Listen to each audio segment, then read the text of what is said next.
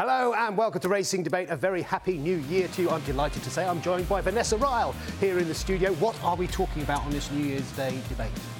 Christmas racing? Yes. We'll be doing that. Highlights of the Christmas New Year racing period. We want your votes on that. Also want your votes on who has been the sort of breakthrough act of 2022. Who's really impressed you in 2022? There's some good candidates, and we'll also be looking forward to 2023 because that's what it's all about, the future. Hence why I'm here. Yes, the future is bright. The future is, well, it's kind of my favourite Quality Street colour. Lots to get stuck into in Racing Debate.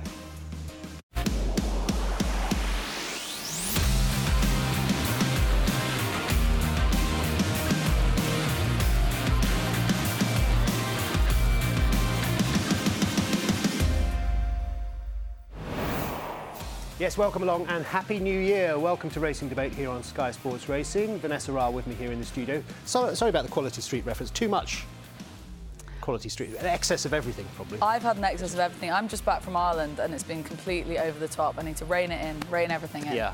Well, a bit of indulgence is all right. We're going to ask you what's tickled your fancy during the Christmas and New Year period. Who's been the sort of your favourite chocolate treat over? Yeah, there are other brands are available. We should point out. I asked you on Twitter who's been the plum in your pudding over the Christmas period. Who was your star racing performance? That's what we want to know over the next 10 or 15 minutes or so. We'll be focusing in on that. Later on, we're going to talk about highlights of 2022 and look forward to 2023 as well. But your thoughts are welcome. You can drop us an email, racing@skysports.com. As I say, who was your star? Maybe it was the King George winner, maybe it was... We disagree. Do we? Well, I think on a few of them. Oh, I think we might have some different options. There can only be one star on top of our Christmas tree. We'll see. We'll see. I think there can only be one. Let's just, yeah. There can only be one. I'll show you mine first of all. Let's have a look at my three first of all. I've got a short list of three of my highlights of the Christmas racing period. The first one is a little bit of an unusual one. It was Zambella, and I'll tell you why I liked Zambella. Yeah, when I saw this on the list, I did think, OK, controversial, so make your case, Well, please. It's a listed chase winner, isn't it? The Mayor's Chase winner at Doncaster.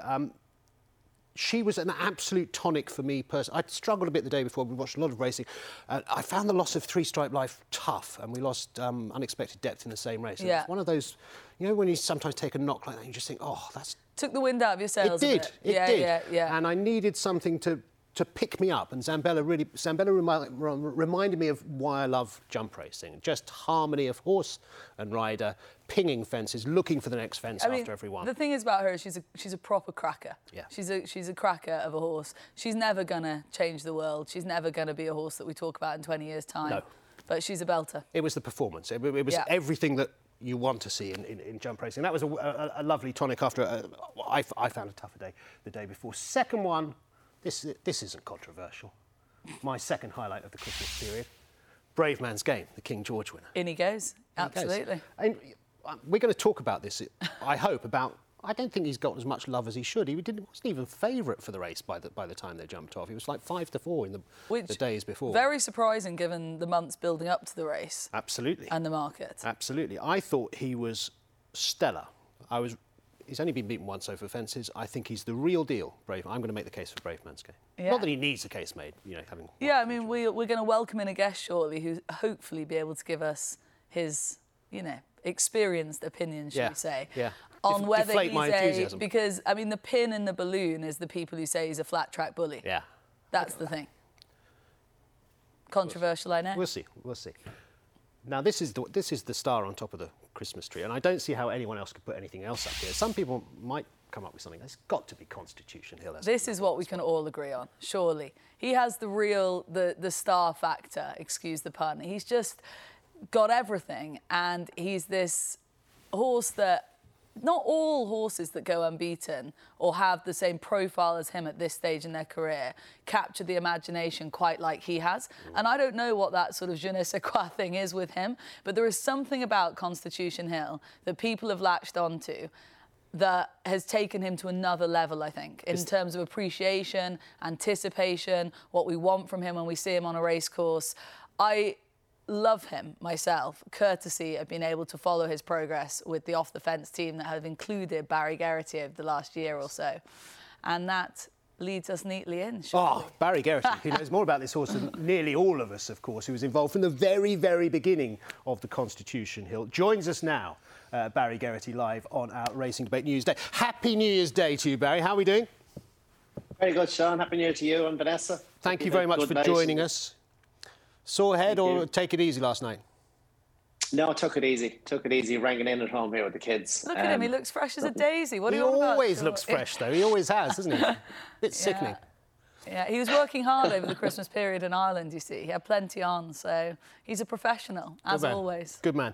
Let's start with Constitution Hill, Barry. What did you make of the Christmas hurdle performance at Kempton? What did you make of it? Was it everything you hoped for? Did you see anything that concerned you? What was your verdict? I suppose it was hard to expect him to excite you any more than he did at Newcastle. But then he did, and he went and won by 17 lengths. Like, he absolutely destroyed the field, and he cantered up. The couple of little things I take from it is, he's only had 5 runs over hurdles, and they've been uncompetitive, if you like. And even the fighting fifth, he schooled on his own all the way. So a few little things was he got a little bit of, I won't say hassle, but he had company through the race, if you like. He had to organise himself at the third hurdle. He learned a bit there. He was a little bit untidy at the second last as well. Those are all things that he's learning. He is only a novice, if you like, with such little experience. And as I said, because he hasn't had to deal with competitive racing, because it's been a saunter for him. I think he learned a little bit there, but like you're just looking at fine margins and where he can improve. And I think he'll improve. But the performance itself was devastating. Is it something you said there, Barry? Is that in any way a weakness, that he's not being tested, that he's not getting enough hassle, that he's not being put under enough pressure? Would he learn more from being put under more pressure? Not that anyone seems able to do that to him, but... Well, it's a bit of a luxury, so I don't think so. But it was nice just to see that, that there was a little bit there to improve on. In school again, not that jumping is an issue, but he's been untested, so it's hard for him. But to put in the performance he put in the Supreme, to jump how he did, to clock the time he did the day of the champion hurdle, to beat the champion hurdle track record on your third start, like that's blows the roof off it. Talk to me about his jumping, Barry, because there's times where he is so fast from one side of a hurdle to another.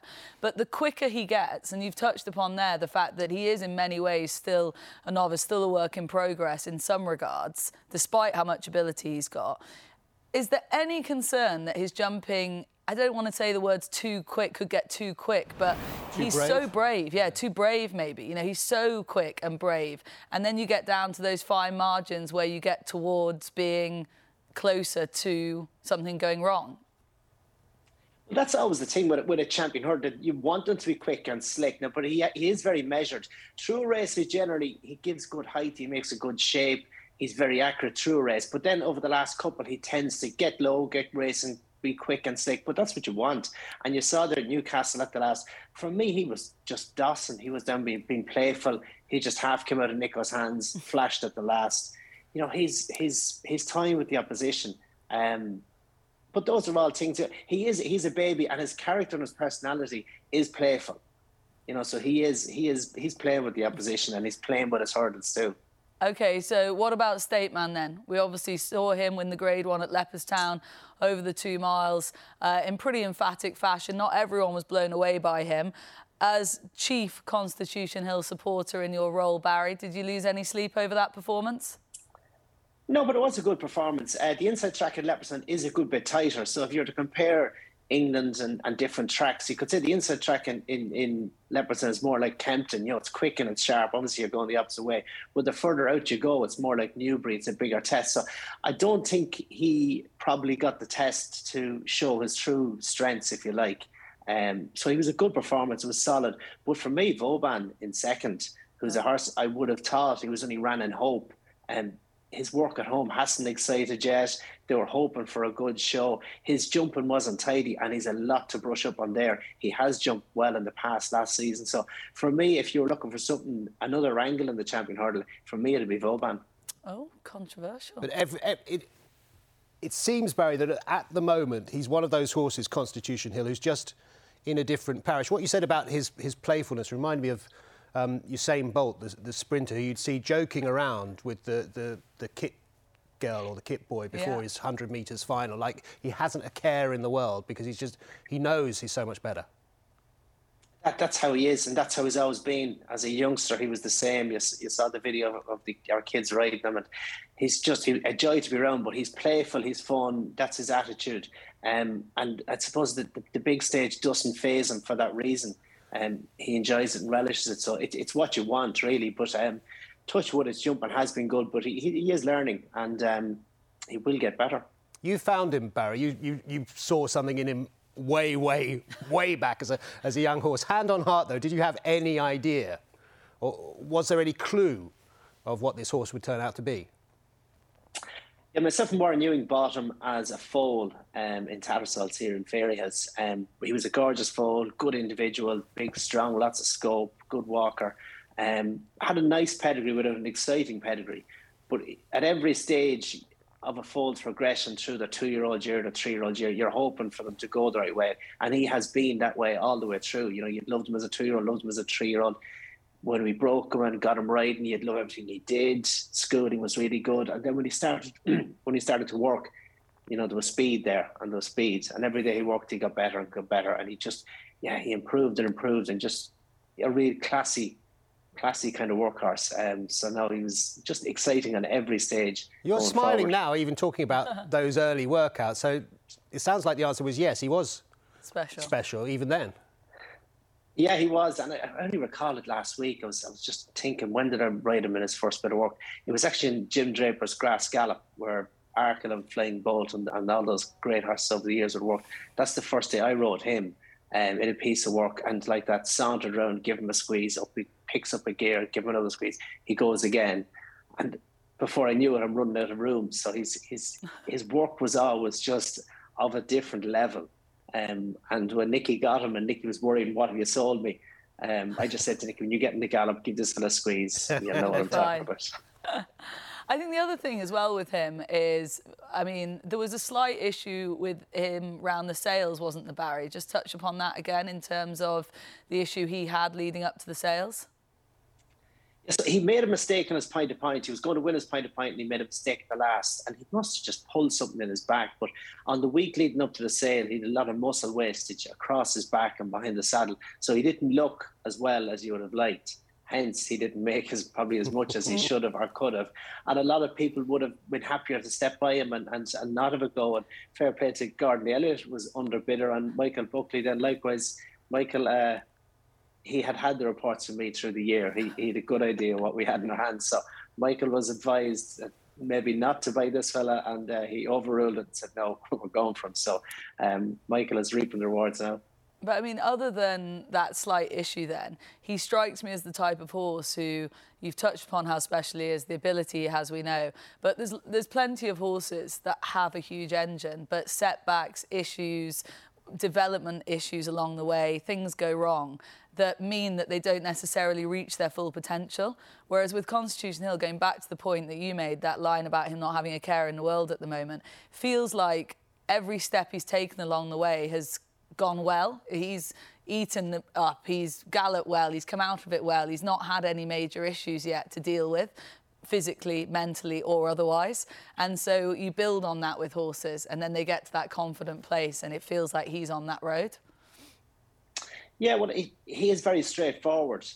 So mentally, and Nicky has spoken about this a lot, you know, you couldn't ask for a better mindset. You know, he's very relaxed, very calm in everything he does at home, away from home. But physically, he's in good shape. You know, as a young horse, he hasn't had any issues, except that slight back issue, which is resolved now at this stage.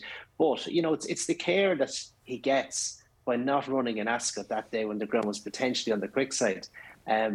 That's what's going to give him the longevity, I hope. You know, so he's in the right hands, and that's so important. And people take it for granted. We want these horses to run every day they can run, but you have to put them first. And there's days when the ground is just a little bit quick for them, like it was in Ascot, and you have to make the right choices. And Nicky did that, and, you know, hopefully we'll reap the rewards for years to come. That's a fair point, actually. You can't make a great career with one run, but you can end it, can't you, with one misplaced run and pulling the trigger when you shouldn't have. About the unbeaten thing, because it was mentioned in passing there, Barry. I slightly worry about the unbeaten thing, that it can become a bit of an albatross for horses. I don't think it matters. When we look back on the greats of previous generations and previous decades, I don't think we care whether they got beaten a few times along the way. Where do you stand on that? No, I agree completely. And Honeysuckle obviously getting beaten in the Hatton's Grace, it was disappointing she got beaten, but it's not her career ending. She, Isterbrack, Muscofra, they all got beaten, all the great horses. So it's not, it's lovely if you can keep winning, but I don't think it's an issue. And if it happens Constitution Hill, so be it. Hopefully it won't happen in the Champion Hurdle. But no, it's a nice thing if it happens, but it doesn't define a horse. And we shouldn't be scared of it. That's the point, isn't it? 100%. Yeah, he shouldn't. Yeah, we shouldn't be scared of him being beaten. No, I hope not. Just finally, Barry, we saw great turnouts in some races over the last few days in particular. Challow had a big field. Everyone was noticing that. Perhaps not unrelated to the fact that we've had some abandonments in the build-up. Where do you stand? Looking forward, there's talk of we need fewer races. We need to pare back the fixture list. Would you agree with that? Would you want to see more of that direction of travel for next year? I think that seems to be an issue in England. Obviously, it's not in Ireland, and you have big fields and very competitive races for that reason. But you have a lot of racing in England. It probably dilutes it. You have smaller fields, so it only makes sense. And I think this drum has been beaten for a while now, and I think there is talk about action being taken, but it needs to happen because it's for the better of the sport. I think so. It would be a good thing. Yeah. Talking of the good of the sport, one final question for you, Barry, as a rider yourself. We've had yet another whip consultation over here in GB, as you know, and not a lot actually has changed, but there is this issue of the forehand backhand, and a lot of jockeys are saying actually this is a big deal. It's much more difficult to use it in the right place in the backhand and stuff like that. Maybe more for the flat riders than the jump riders, but can you see the issue there, or should jockeys just get on with it, or do the BHA need to make some concessions there on that forehand backhand issue? Oh, definitely. No, there needs to be concessions on that. The practicality of it, it just doesn't add up. We discussed it in Off the Fence. Even the simplicity of when you're switching your whip hand from one hand to the other, when it's in the backhand position, it's not as easy to get it across to the other side as when it's in the forehand position. You can just switch it straight across. So if you have a horse who has ducked and needs to be corrected, you can act so much quicker when you have your whip in your forehand position. You also then you take into account how some lads who have had shoulder injuries can't strike in the right area on the hindquarters, and they're coming short on the ribs and then getting dazed. So, no, it definitely needs to be addressed. Needs another look at, and no, I think there's work to be done on that one. OK. It sounds like there is some further discussion taking place. So let's end on that bright note that maybe there'll be some movement on that. Many thanks, Barry, for your time. Really appreciate that. Happy New Year. See you tomorrow for Off the Fence, Barry. See you then, Vanessa. Off the Fence, which we can catch where? Facebook, YouTube, all the At the Races digital channels on a Tuesday. With yourself and Barry and Tony Keenan. It's a good combo, that. It's a great combo. It is a good combo. Lots to reflect on. So do catch the next edition of that. A few of your emails and tweets coming in. A vote for Amigos Welsh, two Amigos Welsh national win from Nigel as the Christmas performance. Good to see a big race not being won by one of the big yards. It was a good story, that, wasn't it, for that team. Hermes Allen, a vote for that one from Dave. Quickly, we'll get more of those thoughts. Who were your Christmas and New Year highlights? And we'll look back on 2022 as well. Who were the stars of 22 after the break?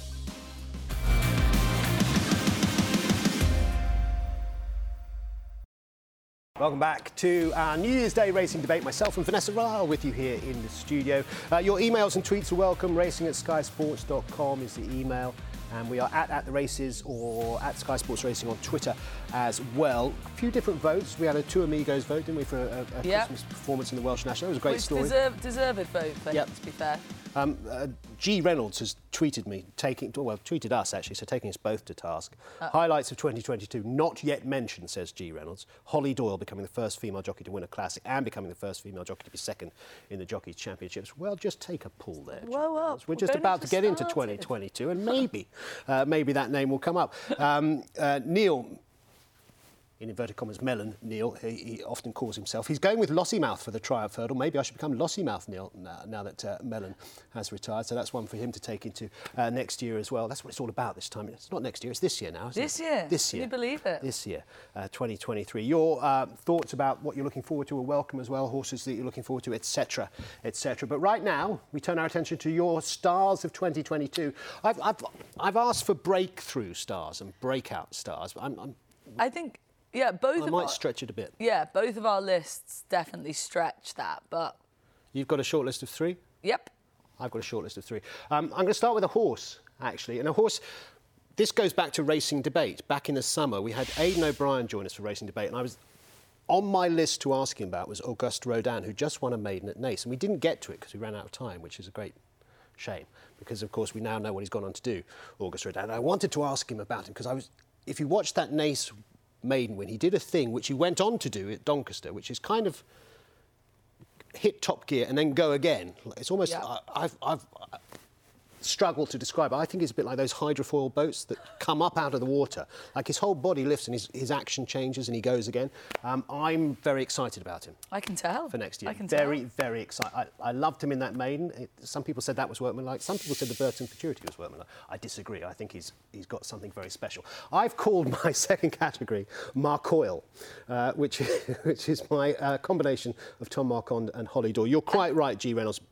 Yet another breakthrough year in a series of breakthrough years for But Holly of course, Dore. people will be sat at home wanting you to explain how 2 people can make the list as breakout stars in 2022 who have been around for literally years. So they are now married. Correct. Which I think is more significant than we've yet realised. Okay. I was watching our coverage of Champions Day at Ascot and I saw Tom and Holly signing autographs with young kids and the people around interacting with them, and I thought, this is a huge opportunity for racing. And I think we realise that, and I think we're beginning to see it, but I don't think we've even touched the surface of the potential of that brand, of this husband and wife team. It's unique. I can't think of anything like it in any sport. And their combined earning power, which I did, it's a rather vulgar thing to check out, but I did check it out, compares now with William Buick, with Ryan Moore, with the very biggest jockeys, riding for the very biggest teams, if you team them together, and HMRC will team them together, Sam. Yes, that is very true. No, I can see your case for sure. And I think you're right. I think we're yet to fully latch on to what they as a couple could be. Because as you say... Is it fair to put that pressure on? I don't know what the comparison... I genuinely don't know what the comparison is to either the past or the sports in terms of 2 people, a married couple, at the top of their game, the very best, but together as a unit. I'd make a good Netflix series. Fly on the wall. Netflix. If only we knew a good film producer who... Well, I can't think of one off the top of my head, funnily enough. We may come back to that topic during the course of the rest of the show. Number one for me, I don't think there can be any debate about this. I think if we put this open to a public vote, this man would be top. George Boughey, breakout star of 2022. Again, already established, already one of the up-and-coming stars. Been going for a few years, but not that many years, but a real breakthrough in 2022. So rare that you see somebody build on winners at the rate year on year that he has in a very short amount of time. I think there's many different elements as to why that is and to how his career has gone. But luckily... we'll get to ask him. We will. I wonder, are his ears burning? Are you blushing, George? I tell you what, it's been a hell of a 2022, has it? Happy New Year, by the way. Happy New Year, guys. Thanks for having me on. Yeah, it's been great. It's far exceeded what we sort of dreamt we might do, and it started good, and luckily we had enough horses to keep it going all the way through the year. Yeah, it started good. I'm sure I read somewhere at some point, probably towards the end of the summer, George, you confessing as you passed the 100 mark that secretly that was a bit of a target, 100 winners for 22, but you smashed it. Yeah, I think it definitely was. I think, obviously we want to have better horses, but the numbers, I think you need to have the numbers to find the better horses. I don't think in this day and age to train a lot of winners, you need the horses, and 100 was the target, but looking at it on January the 1st last year, it did look a tall order. So, a huge team effort, and everyone's worked very hard to get there. Let's just have a look at the numbers. We'll throw them up, Vanessa, on the screen. This is your point about how quick these jumps have been. I don't think we put 2019 on there. No, we did. 2019, 2 winners in 2019. 2020, 26 winners, but a 20% strike rate. And maintaining this high strike rate, then it's just this big step change. Yeah, I think it's interesting from my point of view, George. I think it was last season that we came down, the Sky Sports team came down to film a feature with you, and I was there with Jason Weaver. I'm sure that was last year. And at the time, it's kind of, you've really got rocking and rolling in your career. Lots of people saying, like, I wonder what he does, how does he do it?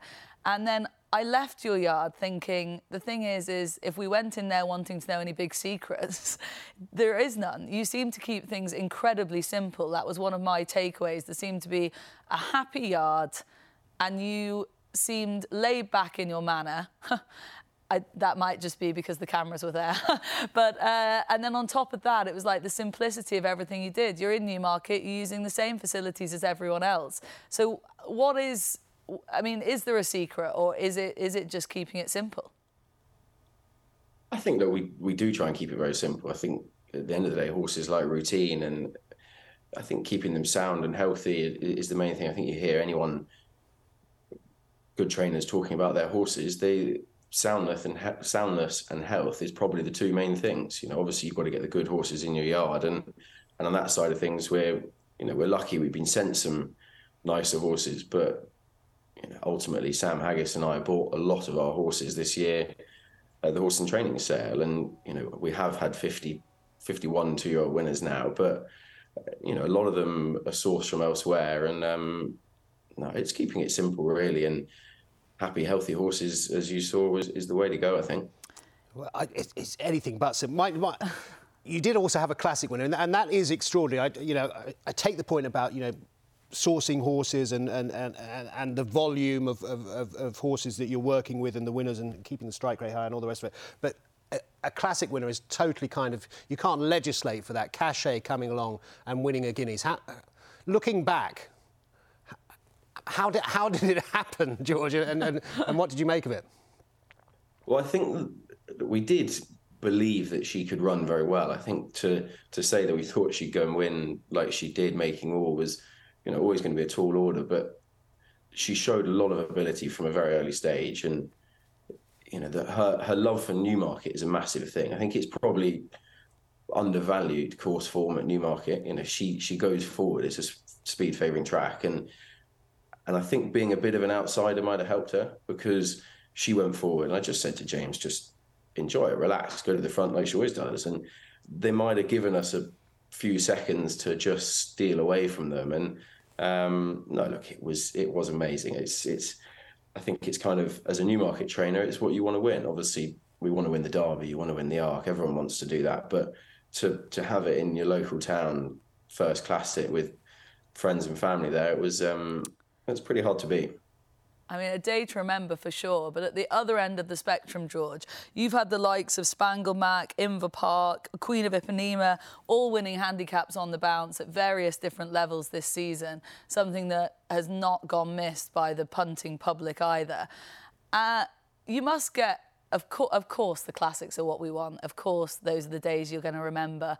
But you must get a sense of real satisfaction out of some of the names I've rattled off there, and other horses in the yard too. Is there any one horse this summer that's brought you some real, when you lay your head on your pillow at night, you've thought, I've done a good job with that? I think Spangle Mac, one who you just mentioned, is probably one of the horses of the year, really. He was picked up very cheaply by Sam at Tattersalls, and he's not the most impressive looking horse, and his work's never been that good, and he won a string of races for a great friend, and he's actually just landed in Dubai a couple of days ago. So the story carries on, and he's never trained better. So he won 5 or 6 this year, and he goes out there running for some big money, and a relatively cheap horse in our game. So yeah, he'd certainly be one that sticks out. You've had great success with sort of group-owned horses and syndicate-owned horses. Cachet, of course, as a high clear horse, but also Oscular for Nick Bradley. Those kinds of operators are obviously plugging into you, George. How big a deal do you think those kinds of organisations are for the future of the sport, in terms of getting new people into the sport having some buying power to send to trainers like yourself?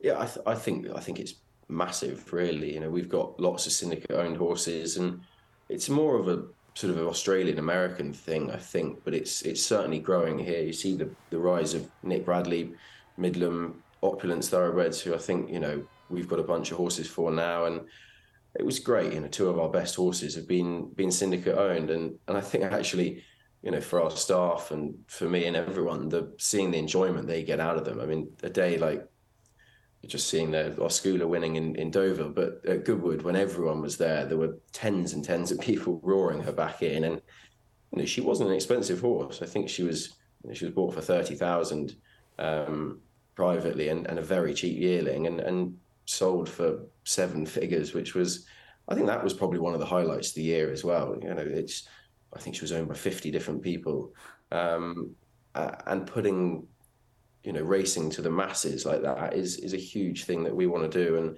you know, Inver Park again was owned by a syndicate of people that I put together, and he was our first Ascot winner. And we'll continue to keep trying to buy horses and chop them up and try and give a lot of fun to a lot of people. We need to see that happen repeatedly, don't we, in order for this to continue, you know, because that's buying a lottery ticket, isn't it? But if you see people win by doing that, the Royal Ascot winner, the Classic winner and stuff like that, that's what we haven't seen possibly enough of from syndicate ownership. But we've seen it, as you say, in this last season. That's more of that is going to be needed, isn't it, to keep this sort of momentum going for that type of ownership model? I think definitely, you know, another one, Mystery Angel, she was owned by a huge number of people, and she was second in the Oaks. And I think having those big days is what it really means. You know, most of the Mystery Angel owners, they came back in on horses who certainly didn't reach the heights that she did. And I think people are syndicating more and more now. And look at Midland Park, you know, Group 1 winning 2-year-old against the older horses this year. It can be done, and but as you say, it's buying a lottery ticket and seeing where you get to. What about the future then? We're on New Year's Day, George, as we speak right now. Whole new year ahead of us. You've had this incredible year. Do you feel any pressure now? You know, when you're sort of got the ignorance of youth, so to speak, in the early days of a career in anything, you don't really feel the pressure on your shoulders. Whereas for now, moving forwards, we've got you at the top of our list, so as so many other people. Do you feel any more pressure? And also on top of that, what's the aim now? What's the aim for this year? I think strangely, I probably felt more pressure before. You know, we've got some nice horses, lots of nice horses, and a very good team at home to look after them and train them. And you know, it's a long way from just me. You know, there's a big office team, big yard team, big team at home, and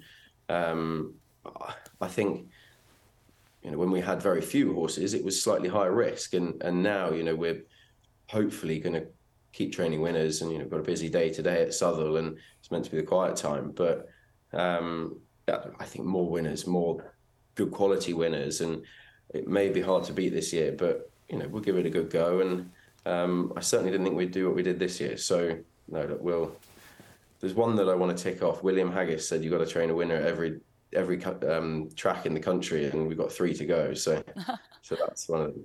Well, that's very achievable, isn't it? I'd say that's a pretty achievable target to gun for. I'm going to set you 200 winners and 2 classics this year. Nice low bar. Just to be the bar nice enough. Sadly, I'm not sure we got 2 classic horses for this, so you'll have to say. Who has? Look, well done on 2022, George. It's fantastic to see, and keep up the good work. Cool. Thanks, guys. Have a great year. George Boughey there, my star of 2022. Your breakthrough star of 2022? It's got to be him, isn't it? Well, I went down the jumps route. OK. I went Emmett Mullins. I think, you know, it feels like a long time ago now, but obviously winning the Grand National in itself, incredible. But it's not just that is the reason that he's at the top of my pile. Obviously, a little bit like you with sort of Tom Arcon and Holly Doyle, he's not new, or is George. But it really feels like now people are latching on to what he does, his setup. I love that he just sort of throws the handbook on. Can he win a Gold Cup with a Grand National winner? I think he probably could, yeah. I mean, and that's what I love. You know, we're talking about someone who doesn't abide by the rules when it comes to campaigning horses and the sort of natural path people expect you to go down. Instead, he goes down a completely different route. It's not everyone's cup of tea. but I love it, and it's something different, and we need that in this sport. OK, so a vote for Emmett Mullins there as well. Your vote's welcome as well. Who are your breakthrough stars of 2022? Time to squeeze a few more of those in. We'll look forward more to 2023 in due course. But what were the big headlines in the news of 2022 as well? We'll touch on some of those after the break.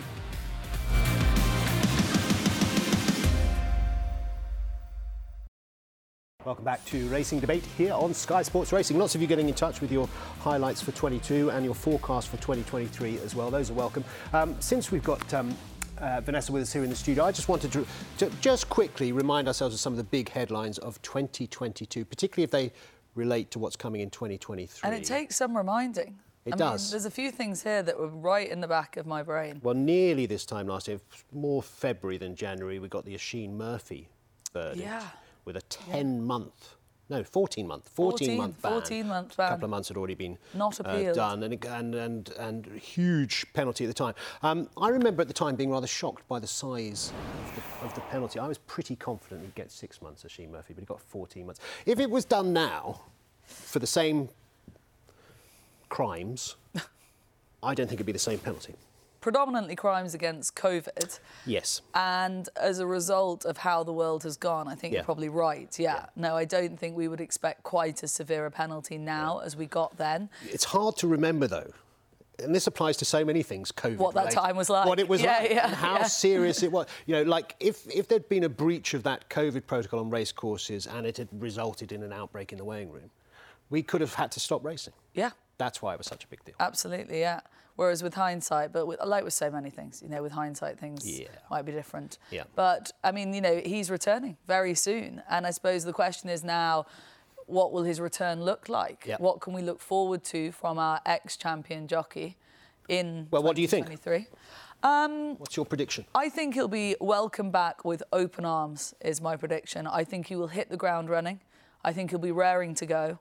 I feel like with Oisin, there became this sort of air around him that he was kind of the second coming in horse racing and was going to kind of be sort of the next Frankie Dettori. I really didn't like that myself. I don't think anyone should be brandished as the next anything when it comes to stars from the past. But also, I'm a big believer that he doesn't have to pretend to be something he's not.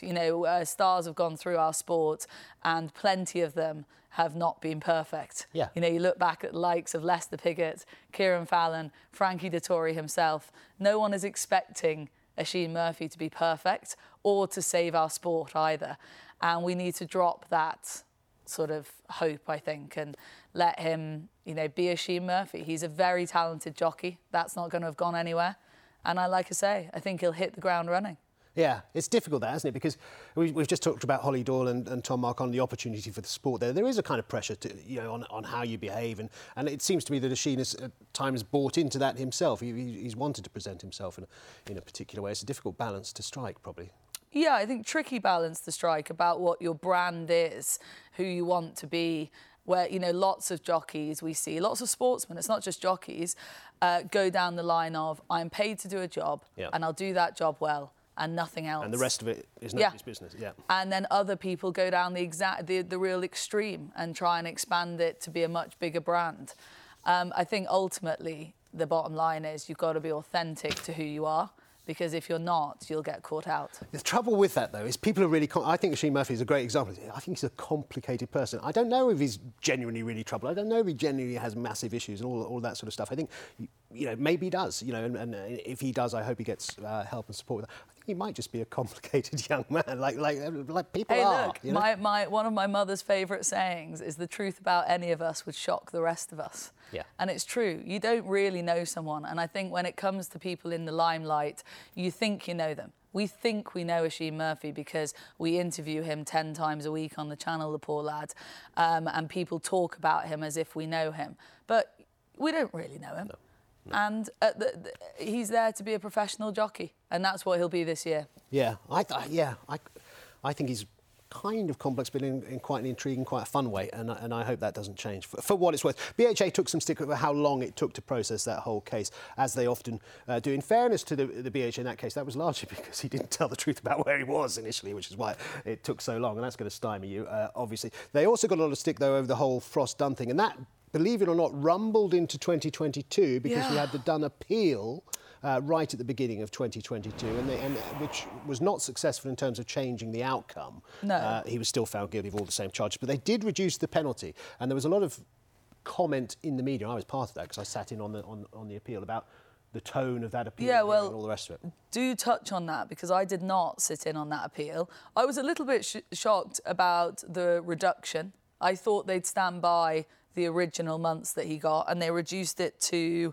8, was it, in the end? That's right, from 10 to 8. No, from 16 to... No, it was a bigger reduction. 18 down to 10. 18 down Which, to you know, is quite a big reduction for everything that had happened. So I was surprised by that. But then latterly, as you've mentioned there, I was surprised by this conversation about the tone of the appeal panel, which you can probably expand on. Well, a lot of people spoke about it more eloquent than me. Lydia Hislop wrote a good piece about it. I think Lee Mottershead wrote about it as well. We were all sitting in on the panel, and I think we were all struck by just the demeanour of members of the panel and how they conducted it. And there was a sort of levity about some of the comments and so on, which was in sharp contrast to the seriousness of what they were talking about, and this kind of showing, well, you know, isn't this all just a bit of an overreaction? Whereas the sport itself and the regulator itself was taking it extremely seriously, and the BHA was pushing very hard. Afterwards, the BHA did also say, we noted the comments of people like us in the media, and we share them. Yes. So they noted it. So despite that, I think those misgivings were heard, in fairness to the BHA, and I think we can expect to see a response to that from them in terms of how they conduct those things in the future. And I think, for all the sort of sound and fury around it, the message is very, very clear from the BHA. Up with this kind of behaviour. We will put it's zero tolerance. It has to be. Do you know what I mean? It has to be. Like, it's mad to me that we live in now 2023 and we're even debating whether in that situation someone was right or wrong. It's not a debate. Somebody was in the wrong. Just the facts were proven and that was shown. I said to you before, you know, if you transferred that into an office in London, there would be no debate. Yeah, well, this is Racing Debate, so we can talk about these things. Your thoughts after the break.